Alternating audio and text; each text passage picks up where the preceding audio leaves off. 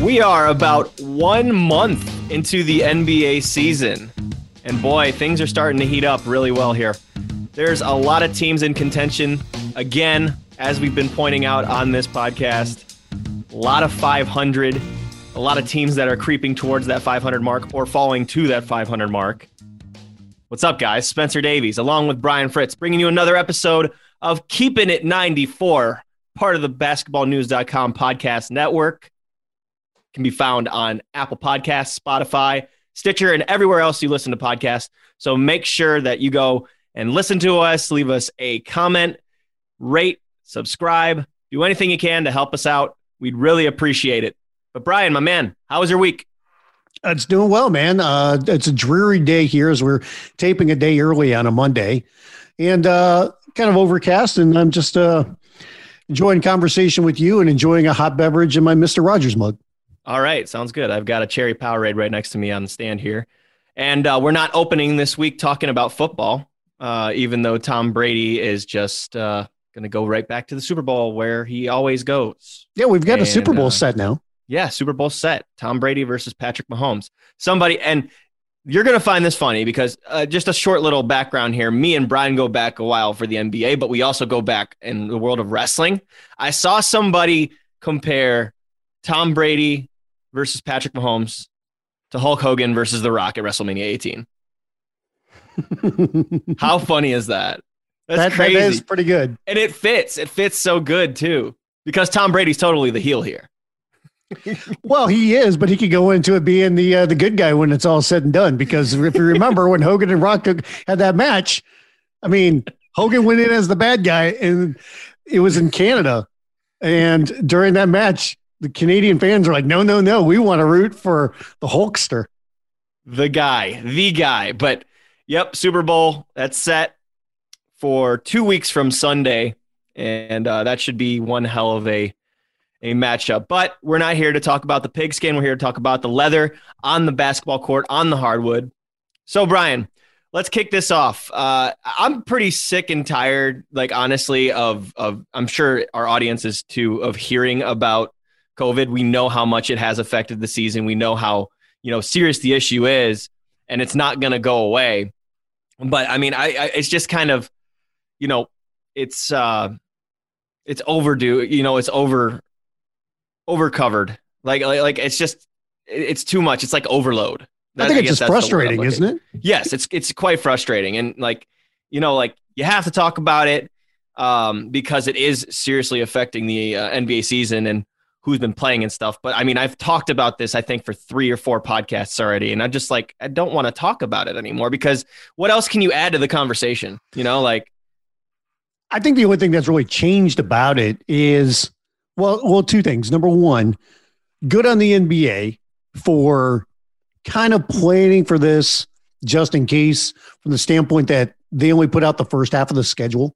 Yeah. Because there's going to be a lot of makeup games, especially if you're the Wizards and some other teams. I think we're at a total of 23 or 24 right now. Yeah, somewhere around there. But yeah, the other thing is, too, that the NBA has adjusted on the fly here from the standpoint that they were making teams play some games. Like, if you've got 8 people that can dress, shove them out there. I don't care, if they're in your rotation or not. If you got 8 warm bodies, put them out there. And the NBA has changed that from the standpoint of now saying, it's just not fair to everybody. So let's just postpone some games. I mean, you have to have a minimum of 8, but they're trying to be a little bit more fair about it from the standpoint of who you're actually able to play, who can dress. But that's also led to this avalanche of postponed games. But, that's something I think they had to expect going into the season once you've got teams actually traveling around the country and playing games. And not to mention, too, a lot of the postponements have to do with the contact tracing element of it is a lot more strict. It's not that every person and every team is testing positive for COVID. It's that they were in contact with somebody who had an encounter with somebody who did test positive for COVID. So that's a common misconception for a lot of people. Playing it safe is the right call here. I mean, I called for, the pause or whatever it was a week ago or 2 weeks ago, whatever it was. But like, it looks like they're doing it away, like almost like how the MLB was handling it. Like the Wizards, they literally, until Sunday, they did not play a game for 13 days. And I think that was 6 games that they missed, as you said earlier before we started recording. But let's stick on to Washington here, though. Good to see them back on a court. It's always good to see Bradley Beal playing the game, even though he had a rough first half. But Washington, I am so skeptical of them digging themselves out of this hole. Just because they cannot, like Bradley Beal said, guard a parked car. They can score. And if one of their shooters gets hot, then, look out, because that's what, Davis Bertans does. Bradley Beal, as we see, can drop 60 any night he wants to. It really hurts that they lost Thomas Bryant to the ACL injury. But they do have a good amount of young talent. Deni Avdija, Rui Hachimura. I think Raul Nito's been playing a good role in the backup situation. Get my man Troy Brown Jr. some minutes, please. BasketballNews.com's own Troy Brown Jr. He needs to get some minutes on this team. He's playing about 18 a game right now. Not enough for especially what he showed us in the bubble. Jerome Robinson has been asked to step up a lot, and he played a ton of minutes on Sunday, 35 actually. But I think what this comes down to, though, is when I'm watching Russell Westbrook play, and I feel it sucks to watch. So he's been dealing with a quad injury the last few weeks, even before the COVID stuff hit the team. But it's been hard to watch him play basketball. He's lost a little bit of that athleticism. He's still doing the same thing as far as settling for the jumper, jab step, and then pull from that like elbow 15-foot area. It's not pretty. He's been settling for threes quite a bit too. And he's actually, for the amount of threes that he's taken over the last few years, and he's, got it to almost like 5 a game. He's actually shooting close to 31%, which would be the best mark he's had in like 5 years. But it's just too many turnovers, dribbling himself into trouble. The explosiveness looks like it's not there, and I'm going to attribute that to the quad. But he just does not look like himself. You can see the visible frustration on his face. He's only played 8 games this year. I mean, the Wizards have only played, 12, but it's just, it sucks as a fan of what Russ is and what Russ puts into this. He's irrationally one of my favorite players because he has the drive that he has. He'll never play with less than 110% at any game. But it's getting to the point where you're starting to see that those old abilities are starting to slow down a little bit. Now, he could always come. Once he's healthy, maybe he does bounce back. Who knows? But will it be that, will it be too late at that point if he comes back and starts playing like Russ again to get back into things? And that's the worry I have with Washington. Well, that's the thing when it comes to watching Russ is that when we saw him last year with Houston and the way that he started off the season working with Harden, it wasn't what we expected. But there was a period there where we got to see the best of Russ. He said, I'm not going to settle for 3-point shots. I'm going to attack the rim. This is my game. And for a while there, we saw the old Russell Westbrook. And then, when the bubble came around, he was recovering from COVID. He was dealing with some injuries as well. So he didn't look the same once he was in the bubble. But going into the season and following the trade to Washington, people wondered, all right, he's had an off season. He could be healthier. And now we get to see what he's going to do alongside Bradley Beal. Could we get that Russ back that we got for a little while last season? And then now he's dealing with this quad injury. And I mean, I don't know if it's just a limited thing, but I think the thing that we're starting to figure out about Russ a little bit is that, he's probably going to have some more of these injuries and these knick-knack injuries, and they're going to affect him a lot more than they would some other guys just because of his age, but also the wear and tear this guy's put in his body. Because for, as long as he's been in the NBA, Russell Westbrook is one of these guys who depends on his athleticism so much more than a lot of other players, because he is a guy that attacks the rim so much, and he is a guy that can be fearless, but he's a guy that takes a pounding. I mean, look at what Blake Griffin's doing in Detroit, because wondered all right, all word coming into the season was Blake is healthy. Maybe we can get him. And then you watch Blake Griffin, and he is just not the same player anymore. Oh man, he's looked. He's sad to watch. That's been really sad. I think I saw the other night he went 2 for 8 and had 6 points for. Yeah, and he's settling for jumpers, and and that's the thing with Russ now. I mean, you look at this. I mean, he doesn't want to settle, but you can tell that he is compromised right now. That athleticism is not there. It's not as bad as watching, Allen Iverson in the late stages of his career. But I think this is something we've always kind of wondered about, is because he does depend on his athleticism so much. What is this going to mean, once you get to a certain point in his career? And I hope it's something you can come back from. But right now, because of that, and the fact that Washington doesn't play a lick of defense, I mean, this is a team that's going to struggle. I mean, look at that trade with Houston now, for, the Russ and John Wall. Who got the better of that? By far, it's Houston so far. And now, Washington has to be sitting there going, I'm not exactly sure what to do, because is this the Russell Westbrook we're going to have going forward? All they can do right now is literally cross their fingers and hope that he can get healthy and he can play better, because otherwise they were trying to dig themselves out of a hole by making that John Wall trade, and they might have just dug themselves into a deeper hole. Yeah. Yeah. And with Russ too, that's what's so frustrating for me, is that I know he's a good decision maker when he's on, but I just see that he's averaging 5 turnovers a game right now, man. It's been rough. It's been rough. I think it's in his head a little bit, because it is. He's ticked up, and I mean, going into the season, I guess I drank the Kool-Aid a little bit, like some other people, thinking, hey, man, we're going to get a healthy Russ. We've got Bradley Beal. Look at what these guys can do on the court. They got some shooters. Hey, things are on an uptick for Washington. I think they're going to make the playoffs. And now you look at it, they're 3-9. They're giving up over 121 points per game, which is by far the most in the NBA. And you literally get to a point now, because of everything that has gone on this season with them having to postpone so many games and the injuries and how they're struggling, to where when comes the point where they say, all right, we're playing for next season. I mean, you're only, maybe a fifth of the way through the season for them, even less, because they've had to miss so many games.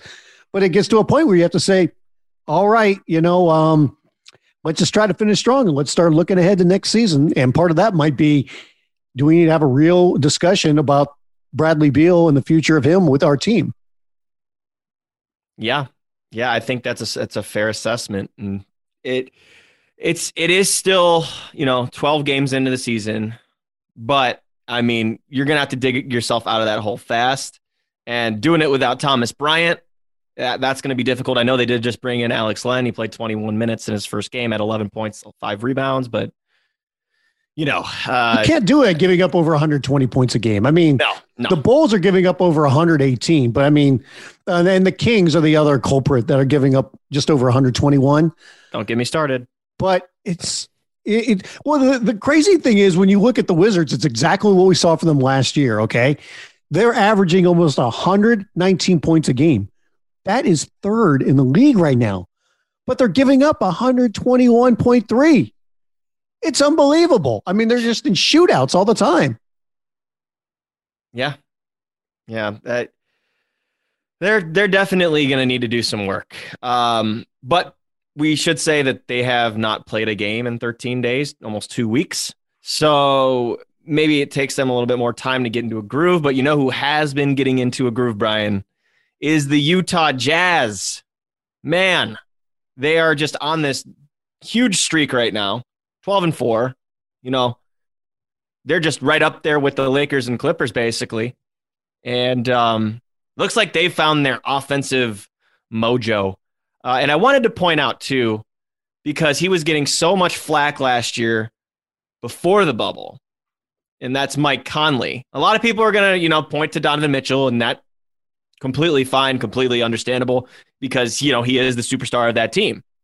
But Mike Conley is somebody they brought in last year to say, to bring in to be more of a consistent every night type of player. And he struggled. He struggled for the first, I'd say 60 games or so. And then once they got into the bubble, Conley started to find his groove a little bit. Well, this year that's continued because he is just shooting lights out. He is protecting the basketball. He is diming. He knows when to go up for that floater. He's almost got 2 steals a game. I think he's a very underrated player. I think that he deserves a lot more respect. And do you need to motivate him a little bit more like Shaq? Because, I don't know how good of a player he's going to be if he doesn't get the proper motivation. Oh, man, you're going to go to that. You're going to go to that. So, hey, let's preface it with this. Our own Yasmin Duale and we also had Alex Kennedy both spotlighted that whole fiasco of Inside the NBA. We had 2 articles on that, so make sure you go to basketballnews.com and read those because it's really good perspectives. One, hearing what was said from said TNT crew, a.k.a. Shaq and Charles Barkley and Kenny Smith. I don't really include EJ because I don't think EJ goes at anybody. No, he does not. EJ's just there to guide the show. Ernie is the host. He is going to be he's just kind of making the show work. Right. But what I wanted to say is there's also the response to what was said by Joe Ingles, Mike Conley, Donovan Mitchell himself, just that team in general, just coming to his aid, coming to his back. Donovan Mitchell, that is. And that's good to see because that means that there's team camaraderie. Brian, we spent like 15 minutes talking about this on episode 2 or 3. We talked about Shaq going at Rudy, right? Yeah. So is it something with the Jazz? Is it something that he doesn't like about the Jazz? Did John Stockton say something bad to him back in the day? And not that I am aware of. What is the problem? What is the issue? I really think that what some of this is that in particular when it comes to Shaq, I don't know about Barkley. Okay. I think it's a little bit different when the criticism comes from Charles, what his motivation is. But I think from Shaq, Shaq's trying to look at it kind of like this old school manner of stuff like tough love. Yeah, it's what he's looking at. You haven't done it until you've done it into the playoffs. And what he's trying to do, I think to some extent, is I think that Shaq really likes the Jazz. And I do think that he kind of likes these players, except for Gobert. For some reason, Shaq is exceptionally hard on other bigs because of the way that he played. And Gobert's game is totally different from Shaq's. So he's trying to, think it's some kind of like apples to apples comparison with Gobert in his game when it's apples to oranges. But when it comes to Mitchell, I think he really likes Donovan's game, but he's trying to say okay, let's see if you take it to another level. And he wants to give him this tough love and he thinks he's motivating him.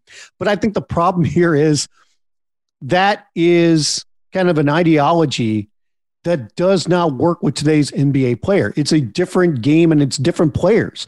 Players are empowered in a totally different way than they were even when Shaq played, and especially before then. So it's going to be a little bit different, and I don't think Shaq has caught on to that. And that was quite the exchange when Shaq basically to his face or via Zoom or whatever the heck it was when Mitchell was on the sideline right after a game and Shaq told him hey, you're not really, tickling me yet with what you've done.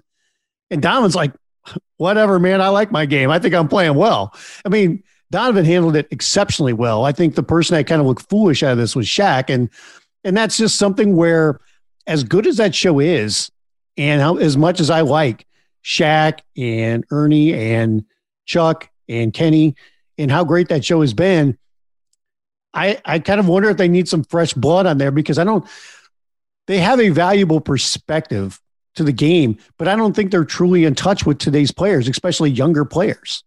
They definitely need like a liaison. Like, I mean, there's such a better way to frame that question, first of all. And I know that Shaq was trying to do good on that, but it just came off so bad. And that, like, I don't want to try to, find the perfect way to do it, but like, maybe he could have asked it like, what if I was to tell you, and then followed up with the way he said it, instead of saying it as a statement, for God's sake. Right. And then there's other ways to do it. I mean, hell, you could just say like, and then what the hell does he have to back that up? Does he see what Donovan Mitchell did against the Nuggets last year? He averaged a league-high 36.3 points per game in the playoffs. This is one of the other things I think when I look at dumb. When I look at some of the studio guys and what they're talking about, because they openly admit that they don't watch the games like closely. There you go. They have them on in the background. Well, our own Nikias Duncan from the Dunker Spot podcast recently pointed out how Paul Pierce was talking about, I can't remember what team it was, about the Cavaliers. It was about the Cavs and their defense, and didn't realize like the Cavs have one of the best defenses in the game. And it's like, Paul, are you not watching the games? Like, if you're going to be, if that's your job, right, do your job. Like, I mean, that's simple. You got Nikias on Sunday, people go asking him about watching football on Twitter, and he goes, no, I'm watching NBA games because that's what I get paid to do. Guess what, Paul? That's what you get paid to do. So watch the freaking games, and if you don't know, don't say it. Don't say something where you can get caught with your hand in the cookie jar. And I think that's what we get here to some extent. I'm like, hey, I think Paul Pierce is a very smart guy. I think Shaquille is very smart. I think Charles is very smart. But at the same time, I think you have to, there's a way to criticize, especially when it's noted or when it's deserved. But why are you going after Donovan Mitchell when the guy is playing great? I'm not saying right. And they always talk about the younger generation's entitled. I mean, it's sounding like they're entitled because they're not doing their jobs. They're not really putting in the work to make themselves better at what they do. Right. Like it's not fair, and it's not fair to what these young men are doing and putting into their craft. And again, it is illogical. What I'm saying about Donovan Mitchell about last year's playoffs is he was outstanding and he was amazing. Like there's no ifs, ands, or buts about it. I mean, and this year it's continued. I mean, why are you picking on this team? I don't get it. Why are you picking on Donovan Mitchell? Like if you pick on somebody else next, then I'll see it's a pattern, and then I'll be like, okay, he's not picking on the Jazz. Right. I mean, he did say something to Christian Wood saying, oh, I didn't know who you were. Like, yeah, he did say, and that's another one where I'm sitting there going, what the that hell? means you're not watching games. I'm like, that to admit that on TV. I mean, that's brutal honesty, but at the same time, it's so dumb to admit that. And I mean, hey, I understand if you don't want to just tell everybody how great they are, that's fine. And you can be critical and everything. But at the same time, if somebody's playing really good, tell them that. You can do that. Yeah, exactly. Don't, man. And when it comes to Donovan, I mean, you want to be critical of it and you want to say it to his face. That's great. I appreciate it. But I think there's a better way to say it where you're not going to come off as such a jackhole, because that's exactly what happened there. And you're talking about a guy that's helping a team right now that's a half game out in the West. The Jazz are playing great ball. Going into the season, we kind of wondered, okay, what Jazz team are we going to get? Because there's still expectations. They lost on a last-second shot that got them out of the playoffs. And then for some reason, everybody thought like, oh, well, now they're like going to be in the middle of the West because they didn't get out of that round. And the whole Rudy Gobert, Donovan Mitchell stuff with the virus, that was probably playing into it. But it seems like and all they've done about that is even. Yeah, I mean, they've come back. Mitchell and Gobert have put it behind them. Those two are playing great ball together. Mike Conley looks like the Mike Conley that we got in Memphis a little bit, not the one that we got the first year with the Jazz. He's playing a lot better. And Jordan Clarkson, who some people my boy JC, JC off the bench, baby. He's sixth man of the year right now. He's sixth man of the year right now. I mean, Clarkson, all he's done is shot almost 50% from the field and hitting, over 40% from threes. So, I mean, he's deserving that contract that he's gotten. So, I mean, they're playing great ball together. And I love that bench, by the way. You just mentioned Jordan Clarkson, but Joe Ingles is coming off the bench now, too, because Bojan Bogdanovic is starting and back and healthy. So they've been able to kind of use JC and Joe as their facilitators and their scorers. Ingles playing that kind of point forward position. They got Derek Favors back. That's nice. Quinn usually goes about 8-9 deep. George Niang, that's the other guy who gets pretty much consistently about 12 minutes a game or so. But it's a good squad, man, and they started off a little bit shaky, but I mean, who doesn't? Who hasn't started off shaky? Who hasn't had a rough patch at some point in the season? It's happening to everybody. Nobody's not even close to perfect. Everyone's close to that 500 mark. It's all over the place. So you had some notes in here. Obviously, the Clippers being as good as they have been, they've won 7 in a row.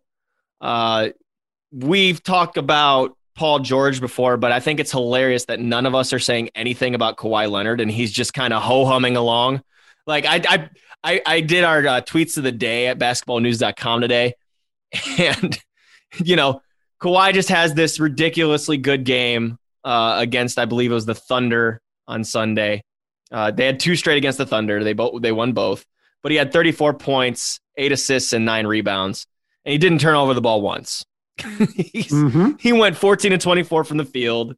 Like he only shot 2 free throws. That's the hilarious part. But my point is, we're talking about Paul George 50-50-90 season, which is crazy, right? Like 50% field goals, 50% threes, 90% free throws, right? How about Kawhi Leonard having a 50-40-90 season as well? Kawhi's got a PR over 28 right now, and the Clippers are number 2 in offensive efficiency. And he's almost been like the second guy there right now. And he's not the second guy there, but he's playing that role just at the minute right now. He's coasting along. He's being Kawhi. Well, that's because Paul George is playing above his skis so much. Not that he hasn't been a really good player in the league for a long time, but it's like, it's easy to go a little bit under the radar when he's actually putting up better numbers than Paul George, but we expect that a little bit more from Kawhi. They have 4 guys on that team shooting over 50% from the field. That's just insane. Like, I can name you their top 3-point shooting guys. Paul George, 48%. Marcus Morris, 47%. Nick Batum, 45%. Luke Kennard, 45%. Kawhi, 42%. Pat Bev, 41%. Reggie Jackson, 38%. And that's the worsts are going to be Serge Ibaka at 37%. And Lou Williams, who's having a down year because he's probably not getting as much playing time as usual. He's shooting 35%. Are you surprised by Batum and how well that's their top played? 10? Brian, that's their top 10. I know. They've got 9 guys that are shooting over 35%. Are you surprised by Batum and how well he's played? I'm not, because a change of scenery does you well. I think that Ty Lue, being the coach that he is, he's a player's coach. He's somebody that can connect with those guys. Ty's probably played against Nick Batum at some point in his career. Batum, as we knew him in Portland, was a glue guy, a really good glue guy. That glue guy got paid a whole bunch of money by Charlotte, and then his role dramatically changed. He was trying to become the guy there. Right. And then he had the injuries, and then, it was just probably a lot of pressure that mounted on him. And a lot of people seem to forget, once that happens, once those non-role players are off those big contracts, because it happens a lot, they can go back into a specific role where not that much is asked of them. Nick Batum's probably the 4th or 5th wheel on this team as far as a scorer goes. Yeah, but he does his job. He knows what he's doing. He gets boards. He passes the ball. He can play some defense. Is he that athletic anymore? Probably not. But he's been in the NBA for a good, over a decade or so. So I don't see it as that big of a surprise. Well, he was always kind of a guy that should have never been a number 1 or probably even a number 2 option on a team. He was probably best fitted to be. Of course, you're going to get paid all that money. That's what you work for, Right. But he just wasn't that guy. Yeah, exactly. But I mean, his game probably best fit being the 3rd best guy on a team, and everything he's done so far this year, like you said, he's probably he's definitely not the player that he once was. But when you get on a team like this, I think they figured out his role a lot better. They have him, the Clippers even have him running the offense sometimes from the top of the key a little bit, when they go to kind of their, hey, let's switch on everybody lineup that they can do. So, I think you got to be pleasantly surprised by Batum. I mean, I think he's being a lot more careful in his shot selection as well this year. I mean, he's playing almost 30 minutes a game, but he's put up just 10 points a game. I think he's shooting over 50%. So he's finding other ways to be involved. I mean, he's getting 5 rebounds, getting a couple of assists a game. He's not turning the ball over a lot. So he's doing other things for this team, and he has fit in very well. He has. And I think that, Ty's finding a good rotation for these guys right now. He's usually one not to go too deep into his bench. Right. But he's done a nice job of kind of curbing these minutes, especially for, I think, Paul George and Kawhi Leonard. I mean, that's something similar too you're seeing over with the Lakers. I think it's LeBron and AD averaging the least amount of minutes that they've played in their career or something. And it's funny because going into the season, everybody's like, all right, well, they'll start things off slow for LeBron, just kind of ease him into the season. LeBron's like, hell no, man, I'm going full throttle from the get-go. He hasn't missed a game yet. But that being said, I mean, both of them only averaging 32 points or 32 minutes a game. Yeah. And let's stick on that actually, because going away from the Clippers, let's go to the Lakers, because that Lakers Bucks game was really good. What was it? Last Tuesday or last Wednesday? One of the two. Maybe last Thursday. Thursday, I believe. Yeah, I was gonna say I'm losing track of time. I'm losing my mind. I don't know. But that was a really fun game. Somebody that I'm noticing, and God willing, the opportunity to write an article about him at some point here. Maybe after we record this. Because the Lakers are in Cleveland on a Monday night. Can I make a guess on who you're going to talk about? Who's that?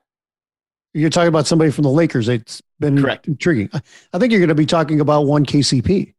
You are correct, my friend. Bingo. And I want to get to the bottom of this. And it's not because the dude is just absolutely an efficiency monster this year. He knows where shots are coming from. He's not trying to do too much. He knows his role.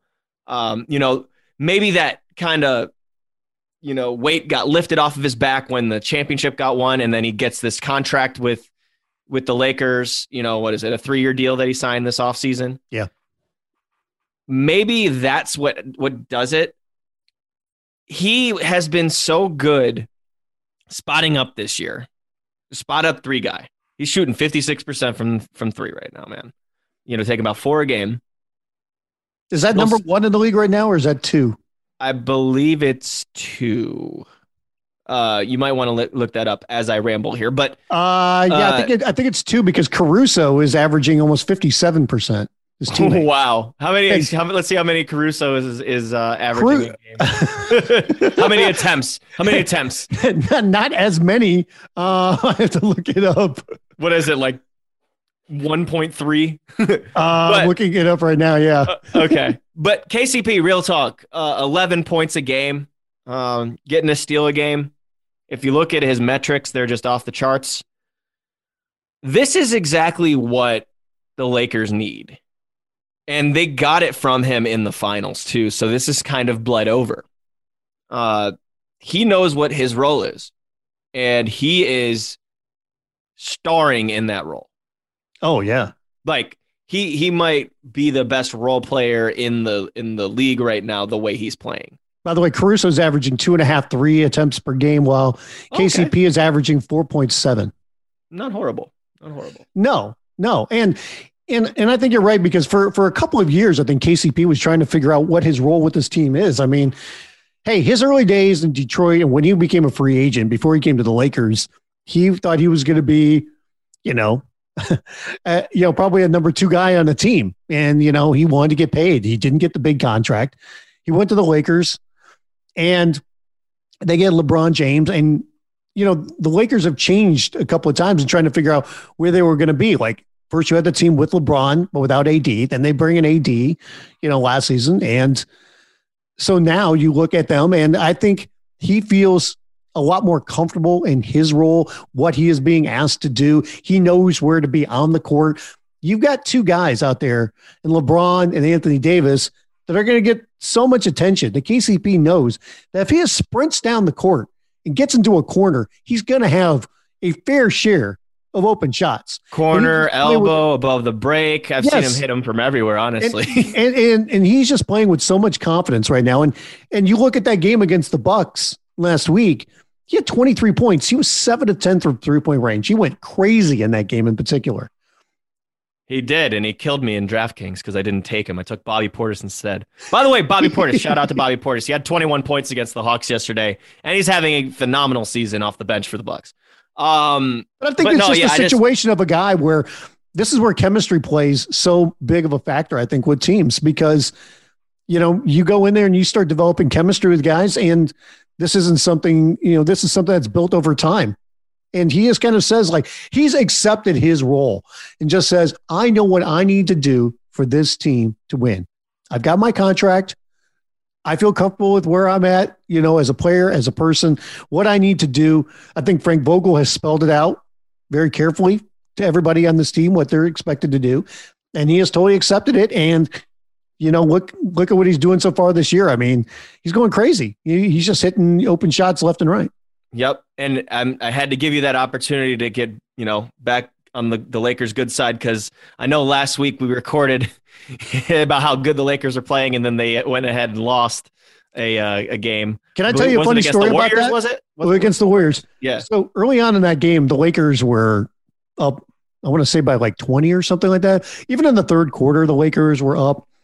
For whatever reason, that day I was kind of tired. And I was like, this game's over. I'm going to bed. And I woke up the next morning and had no idea. I was like, wait, Golden State won that game? Oh, what? And then it was one of those typical, hey, Steph Curry's going to get it going, and everybody else starts feeling it as well. And now never do that. Never do that in the National Basketball Association, Brian. And the Lakers had taken their foot off the pedal, and next thing you know, the Warriors got it going, and the Lakers couldn't ramp it back up, and the Warriors stole. Unless it was the Cavs against the Celtics on Sunday. You knew that one was over after the first quarter just by body language. It's funny because the Cavs are riding that high, man. We just beat the Brooklyn Nets twice, including once they had the big three on the court, and Colin Sexton was like, no, man. I might be the best guy on the court of these two games. I'll tell you. And then they go and they laid an egg against the Celtics. I've talked about that experience at length. I went on Clips and Drew's podcast. Somebody else had me on their podcast. I believe it was Points of the Pain on Stadium. I was asking because everyone wanted to talk about Colin Sexton. Everybody did. And it's hilarious because, I've been talking about Colin Sexton for 3 years. I just know the kind of drive that guy has. They call him Bull for a reason. It's not just a nickname, man. He's just goes after it, man. He just goes after it. He's just consistently made his game better. He's drawing more attention now, so that's opening up his ability to play make for others. He's really got that in-between game on. If the big drops, he's going to pull up from mid. If the big steps up, he's going to blow right past him and get a layup or spray it out. It's a wonderful thing to see just because he deserves so much of this attention. The way that his work ethic is and how much he puts into it. I just hear stories from all kinds of people around the Cavs organization about, just these little tidbits, like coming into the gym at like 3 a.m. after a loss on the road. Things like that. Staying extra after a loss at home to get shots up because he didn't shoot as well as he wanted to, or going to the free throw line and practicing those if he didn't have a good night at the charity stripe. Like those types of stories are really what gets me going about Colin, and the world's starting to figure that out. This pivoting to this Celtics game, I think that the Cavs were riding a 3-game winning streak. JB Bickerstaff said they were reading their own press clippings, which I find funny. Wow, the Cavs are getting positive press clippings. How about that? What a world! I know. And the Celtics, they had been on their own losing streak, and they were just pissed off. And you could see it from the beginning. I mean, Jaylen Brown came out, scored 33 points in 19 minutes. Like that's, I believe I read that was the most by a player in NBA history under 20 minutes. So that was just him going like there. I have not seen Kemba look as spry and as much pep in a step than he did against Cleveland. By the way, a Cleveland team who came into that game second in defensive rating in the NBA dropped to sixth after that game because it was a 141-103 final, I believe, which 141-103. Yeah. By the way, Isaac Okoro with quite the stat. He put up a minus 39 on plus minus. It's a rookie night for you. If you want me to get a plug in there, you want to see what he did to James Harden, what James Harden couldn't do against him, go ahead and go to basketballnews.com because he shut him down on Wednesday and for the most part of Friday. So this is a rookie game. Yep. It happens. They come with ups and downs. If you're a minus 39, had a minus 37, so it's not a good day if you're a minus 37. No, I mean they were down 17 after the first quarter. It was 22 at the half, and like you're sitting there going 22. This year, how many times have we seen guys come back from 20-point deficits, and the Celtics said, "No, we're going to outscore you by another 14 in the third quarter."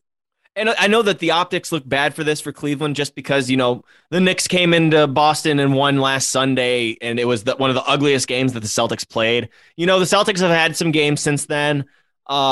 They were mad, like I said. I think that the physicality and the style was very similar to what Cleveland plays, so it kind of took them off guard because the Nets aren't like really into you on defense. Like they're kind of passive on that end right now, and they just flat out don't have the personnel to make it work with the bigs. But now you come into Boston, you play Tristan Thompson and Daniel Tice starting in the same lineup. Those looks in the paint aren't going to come as easy. You're going to have to hit a lot of jumpers, and The Cavs did not. The Cavs did not hit those many jumpers, and they turned it over, and it was just a big mess. But it does say a lot about Boston because I think Boston is going to be in good shape. These COVID things have, kind of taken them down a little bit. But Jason Tatum supposed to return Monday night against, I believe, the Bulls. Yeah, once they get Tatum back, I think they'll get back on track. They've kind of been up and down without him, and they'll be fine. But Jaylen Brown has been so much better. Jaylen just looks so he's been good. Incredible. And, you mentioned your guy, Colin Sexton. I mean, I know we're going to talk about some things like looking down the line, but when it comes to kind of who could be winning some awards this year, but you got to think that Sexton and maybe Jaylen Brown, I don't know if you want to really throw him in the discussion because it wasn't like he was playing bad or made like this massive jump from last year. Neither was Luka Doncic, and he won the damn award. But I was going to say, who could be the most improved guy? And you look at, Colin Sexton and Jaylen Brown are two of the guys that have to be in the conversation. Yeah. They have to be in the conversation. You have to include Christian Wood, who's just getting double-double after double-double for Houston. I think that a guy like Mikal Bridges, just because of the efficiency rate, is definitely in that air. And by the way, had an interview with the budding Suns young forward on basketballnews.com. So go check that out. Also talked to Derek Jones Jr., who's on the Portland Trail Blazers one-on-one as well. So make sure to go check out those interviews. Cheap plug there for you, Brian. But it's going to be a close race, honestly, because there are a lot of guys who are making that next step. I didn't even think about Jaylen Brown for that award just because he has been so good, but that's an interesting point, man. He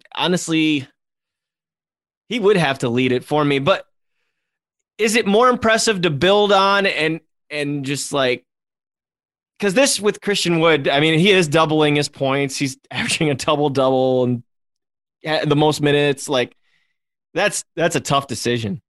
That's a really tough. I don't want to be the committee in that one. We've got a long way to go. Jaylen Brown, I almost wouldn't consider him just because he has been so good already. And I think he's made another jump, but I don't think it's enough to really put from six man. And plus, it's not like this was just his, last year was his first or second year in the league. So the guys I would look at are Sexton, Christian Wood, John Morant. somebody. You bring up Morant too, and that's interesting because he's only in his second year. Not a lot of second year guys win that. No, they don't. But I mean, and you also, sorry, I didn't want to cut you off. But since he's been back and the Grizzlies have been fighting, they've been on a little roll here. Yeah, I mean, it's amazing kind of what they bought into in that system there. And we talked about this, last week about just kind of they're buying into a system where those guys, they go out there and they play hard. You got to earn a win against the Grizzlies on most night. And having Ja back in there after he missed that stint, and he was back a lot quicker than anybody thought he was going to. He only missed about 3 weeks. We thought he was going to miss like over a month. So, I mean, Ja Morant, especially at the end of games, he's a closer. I mean, that's what you're seeing. I mean, that guy knows how to win games when they're tight, and he makes the plays and he comes through. And he's only in his second year. And you just look at him and go, the best is yet to come. And you want to see how much he improves, but you can already see that leap from last year. I think so too. And you mentioned, making the plays when they need to be made. Look at the last 2 games for Memphis. They won by 2 against the Sixers, and then they won by 4 against the Suns. And those are close games. In close game situations, you need the closer. You need the guy that's going to take you to home.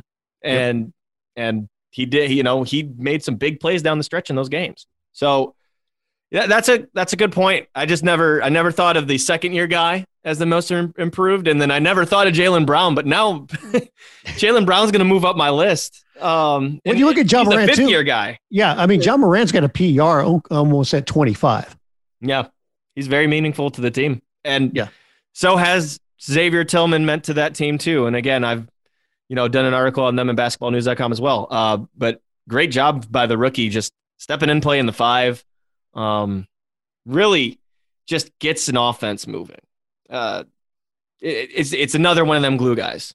Those are so important, folks. Don't just pay attention to the superstars. Pay attention to the guys like PJ Tucker. Like those guys that kind of get the wheels churning. Draymond, them guys. They're very important. KCP. Exactly. KCP. Exactly. Let's transition though. Since you wanted to talk about most improved player, let's talk about MVP. And this right here is my least favorite conversation, because if you leave one player out, that player's team, the fans of that team are going to come at you just so just ruthlessly. But well, that's fine. We could all be homers, but I brought this up because everybody always likes to talk about who's kind of the leader in the house for the MVP, or who's the leader at this point. We're about 20% of the way through the season right now. That's the only reason why I brought this conversation. And yeah, it's probably a little bit too early, but it's one of those things with it being a shortened season. You start looking, you start looking and see who's really standing out. Because people are wondering, like, can Giannis go for 3 in a row? If not, who's it going to be? I think people were wondering about Harden again this year. And, I don't think Harden is anywhere near the conversation. But there are a couple of people that are in the conversation, I think, that are very interesting. The one that really stands out to me that I think you have to include is Joel Embiid, because so many different times we've had questions about, is Embiid ever going to take this seriously? Is he going to step up? Is he going to improve his cardio? He's done all those things. He's got a chip on his shoulder this year. He's improved his cardio. He's playing in the fourth quarter, and he's making meaningful plays in fourth quarter games. And he is leading the Sixers right now. I mean, you look at what he's done. He's averaging almost 28 points, over 11 rebounds a game. I still think he takes way too many threes, but he is dominating. And he's out there late in games, and that's what you need from that guy. And he's finally coming through and living up to some of that hype.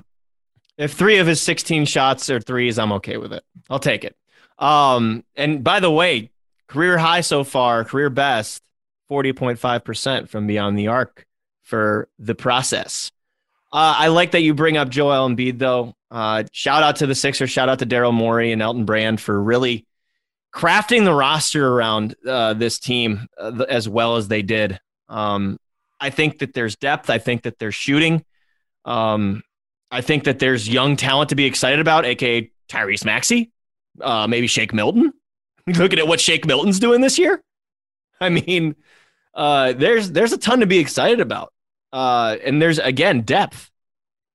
I think that the Sixers, I mean, I'm not being front runner guy here, but I do think that they are going to be in that conversation to be into the finals, as they should be. You look at them right now, 12-5. If they stay healthy, I should say. They're on top of the East. They definitely have played well. I mean, and the thing is, Ben Simmons has not played particularly well this year. He's had some ups and downs, especially with the trade rumors that were around him, where he's never going to be like a massive scorer. But at the same time, I think that, he's only putting up 13 a game. I think that's got to go up a little bit. But I mean, right now he's at almost 9 rebounds and 8 assists. Obviously, he's going to play great defense as well. So, he's going to find a way to contribute. They've gotten so much more out of Maxey than you could have ever imagined. They've got these other parts that they did not have last season. And then Embiid has put it together. And it is going to come down to health. That's going to be the number one thing when it comes to this team, I think. But, hey, how long have we been waiting to see this Joel Embiid? And I'm glad if he's ticked off. And I'm glad he's got a chip on his shoulder. And he got tired of hearing about this, that, and the other, about his game and the way he plays. Who knows? Maybe Shaq sent him a text that really ticked him off. I don't know. But, I mean, it's great to see, what he's doing so far. And that's why I think he has to be in serious consideration early on for MVP. And I'm glad that you brought up his conditioning too, because the Pacers are playing. I mean, the Sixers are playing fast this year. They are. Yeah.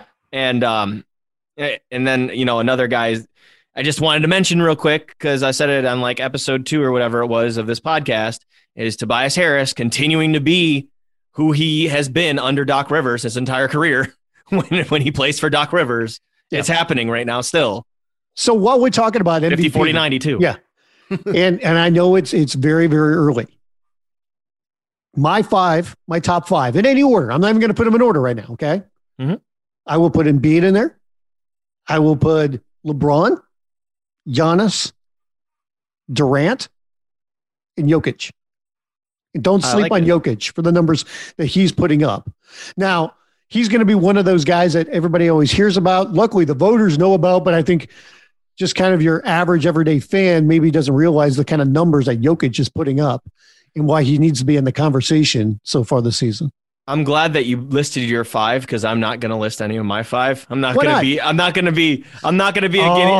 You were the guinea pig and you didn't know it. I'm not going to be the guy to go back. Well, I can't. Let me throw this out too. Okay. I did want to say that I think Paul George is definitely in my top 5 though. Sure. For that. When it comes to some of these guys though, Giannis obviously is going for his 3rd in a row. And we've seen this mentality. Now, mind you, some of the voters are obviously different from back in the day, but we've seen this mentality before when it comes to voting from a standpoint of, do I really want to vote for you because I've already seen you do it? Like you would have to wow me in some fashion that would have to make me say, yeah, I have to vote for you. I mean, like I said, in the 90s, Jordan was dominating and then Karl Malone got one, and everybody's like, what? And this is kind of the way it was for LeBron for a little while too, it looked like. But I think when it comes to Giannis, he's in the conversation right now, but I would not say that he's necessarily the MVP simply because I don't think his game is fully developed yet. And I haven't seen him take that next step, especially when it comes to what he's going to do in the half court offense, in tight games in the last 5 minutes. And that's the part I think for his game that needs to evolve yet. But, and I think there's going to be some voters that are going to be out there going, that's not the right story for me, man. I need a different story. I mean, Giannis, 2 in a row, and I'm not going to give him that 3rd one unless he's just damn narrative-driven award. But what are the storylines that are out there right now? Kevin Durant coming back from a massive injury where he missed almost 2 seasons, and he's with the Brooklyn Nets.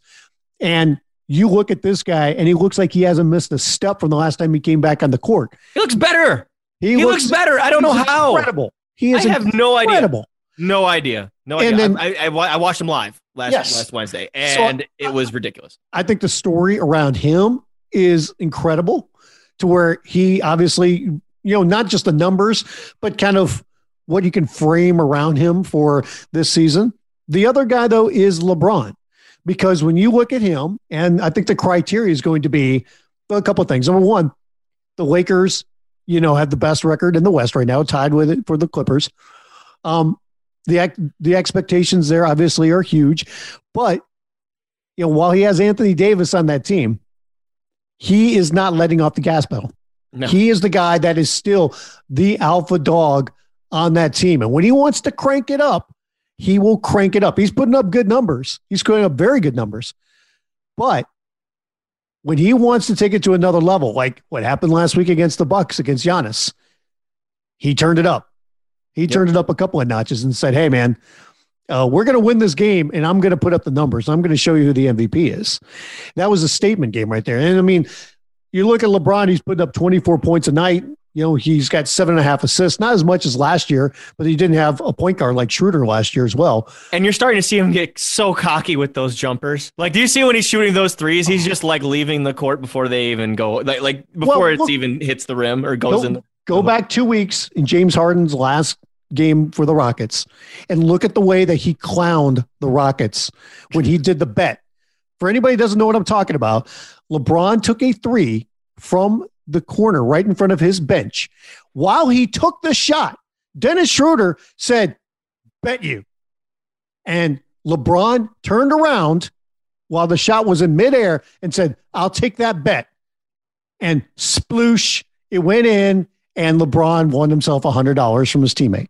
And like Tiger Woods and his damn putts, just turning around before they even get there. I mean, if you're on the other team and you don't take that personally, I mean, you should. There's a reason that James Harden is no longer in Houston, right? Is the point. I mean, you look at that. I mean, that was an absolute insult that this guy's out there with his teammates and they are clowning you on the court and they don't even care. They don't care whatsoever. They're like, we're whipping your ass and we're making side bets during the game because we feel so cocky against you. Dude, talk about Jokic though, because this one's interesting to me, especially seeing where Denver is. I mean, they're a couple games over 500. And again, the entire thing is jumbled right now. But I'm looking at this and I'm seeing the defensive issues that the teams had, but I'm also seeing Nikola Jokic having an unearthly type of season again. He is, because, I mean, you look at him right now, he's averaging 26 points a game, 12 rebounds, and almost 10 assists. He is averaging a triple-double for this team. He is the guy that basically spearheads their offense as well. And I mean, Jamal Murray has been up and down so far this year. They've had injuries with Porter, missing a bunch of games. But big make against Phoenix, by the way. Sent it in overtime and won that game. That was huge for them. But the way that Jokic just played this year, and I think a lot of it goes back to last season when he came back for the bubble, and everybody was like, are we sure that's Jokic? I mean, I thought he had a lot of baby fat, and he came back and he was in shape. I mean, there wasn't any fat on that guy anymore. And he is the conditioning and the way that he has stayed in shape, he is stuck with, and he's playing at an incredible level. I mean, I keep going back to PER for some of these guys. He's at 31 right now. He's over a 31 on PER, and he is putting up incredible numbers for the Nuggets. So he has to be in the conversation. He has to be. By the way, they need more out of Jamal. It's a good step that they got that win against Phoenix. Oh, by the way, one other thing. When I talk about the whole narrative going into the MVP this year, I mentioned Durant, coming back from the injury, and that's going to be part of the conversation. I'm telling you, though, if the Lakers have the best record in the West, there's going to be more and more conversation about LeBron, because you're talking about a guy that's in his 17th season, and he's not, playing at any less of a level that he ever has. He's not easing his way into the season. He's not saving himself for the playoffs. He's out there every night playing hard, leading that team, and he's going to be in the conversation. I mean, you could tell that last year he really wanted it before everything happened with the pandemic. There was starting to be that conversation about maybe it's not Giannis, maybe it's actually LeBron. I mean, and it was right around when the Lakers had beat the Bucks last year, and I mean, I think that's going to be part of it as well, because people are going to be like, wow, look at this guy, man. at this age, at this stage in his career, with how many minutes he's logged, and he's still playing at this elite level. That's going to be part of a conversation. It should be. It should be. I have one note before we get out of here, Brian. And it does actually have to relate to the Nets and Kevin Durant in a way. So, Durant coming off this Achilles injury, you figure, let's pay attention to how many minutes he's playing. Same thing maybe with Kyrie, just because he's been away from the team. Just kind of make sure, In a double overtime game, I saw Kevin Durant coming off of this Achilles injury against the Cavs play over 50 minutes. I have an issue with this. He's also played a 40-minute game against Orlando. I believe that was James Harden's debut. I'm all for, wanting to get Durant out there, and obviously he's comfortable. That's not changing. He is. Usually that first week or two might start good with adrenaline, and then it's tails off. It has not tailed off. It's KD being KD. We're not mistaking that. He's had 5 games off this year, so they are, kind of managing it. But this is what scares me about the Nets is, 1, you have a lack of depth, and 2, you have a rookie head coach that doesn't buy minutes at the end of quarters or ends of halves. Like those 2-minute spurts at the end of the, end of the quarter or end of the half that you could, put some of your bench members in to just kind of buy some time for the long haul. It's too much to put on the starters. And that's the problem, though, is that Brooklyn is going to play their starters all this time because their bench is not great. It's not a great bench, guys. They went probably 7.5 deep against Cleveland on that Wednesday. Came back and played, the bench a little bit more that Friday, even though they got smacked up. It's you got to find a way to make sure that those guys are getting rest. And I want your opinion on that, because that was something that I don't think anyone was really talking about from that game, was the amount of minutes that all three, it was James Harden, Kyrie, and Durant played. And I know that the Cavs had, a couple guys over 50 minutes, and that's because it's a, double overtime game. But in the case of Kevin Durant coming off of an Achilles injury, just for the wear and tear, I would have probably tried to keep him towards 45, 44. Yeah. What's your opinion on that? I mean, that's the same thing that stood out to me when I was looking at the box score of that game, is that Kevin Durant, played 50 minutes, and they are relying so much on Durant. Harden's still playing his way into shape. He's averaging over 41 minutes a game right now on the season, which is nuts. It's like, is Steve Nash coaching this team or Tom Thibodeau? But both in New York. Right. But they're riding these guys hard when it comes to their starters right now. And they do need some more depth on this team. But I think this is just I want to get these guys minutes so we can try to figure out if we've got some chemistry here and get everybody going. But at the same time, there has to be a way to do that with managing minutes a little bit better. And I understand you haven't had them on the court together much. Harden just coming with the trade, Irvin just coming back after his absence from the team. But I think you've got to be careful about that. Durant has showed that he is back to being 100%. But at the same time, I don't know if you can get away with that probably once with the 50 minutes right now. I would not make a habit of that. Even right now, he's averaging 36 minutes a game. And I kind of wonder, is that too much? Like, even if it's only like 3 minutes less, I think that would be a lot better. They add up at the end of the year. They do, man. And remember, you need to be able to sustain this the rest of the year. Yes. You can. it's the regular season. You know you're going to make the playoffs. Look at the talent on your damn team. And this team is not complete yet because I think they still got to make some more moves. There's some rumors about JaVale McGee, right? Them being interested in him. I think there's going to be some buyout options just after the trade deadline as well. You still have a guy like Dwayne Dedmon out there. There's plenty of guys that you could just bring in. I mean, they just brought in Norvell Pell. He was a young player for the Sixers last year, didn't get much playing time, but he's a shot blocker. So we'll see if he takes any of Reggie Perry's minutes, who's the current backup center right now. As I put on Twitter, you're going to see a lot of 5 with the Durant and Green combination. One of those two is going to be playing the 5 when they go small a lot until they figure out this paint protection problem, because it's a real big problem right now. Yes. Okay, Brian, I think that's going to do it for us today. So any parting words before we go? I guess the parting words would be, unfortunately, it was just a year ago that we lost Kobe Bryant. And I know that there's a lot of remembrances for Kobe and what he has meant to everybody as a player and as a person. And it's still very difficult, quite honestly, to talk about and to discuss. But it is at least wonderful that we have all these different things that we can honor Kobe. And he left us with so many different memories. But it's still sad to think it was just a year ago that we lost Kobe. Can't believe it's been a year, man. It's wild. Wild, wild, wild. We are Keeping It 94, and we are a part of the Basketball News Podcast Network. Make sure you go to our website.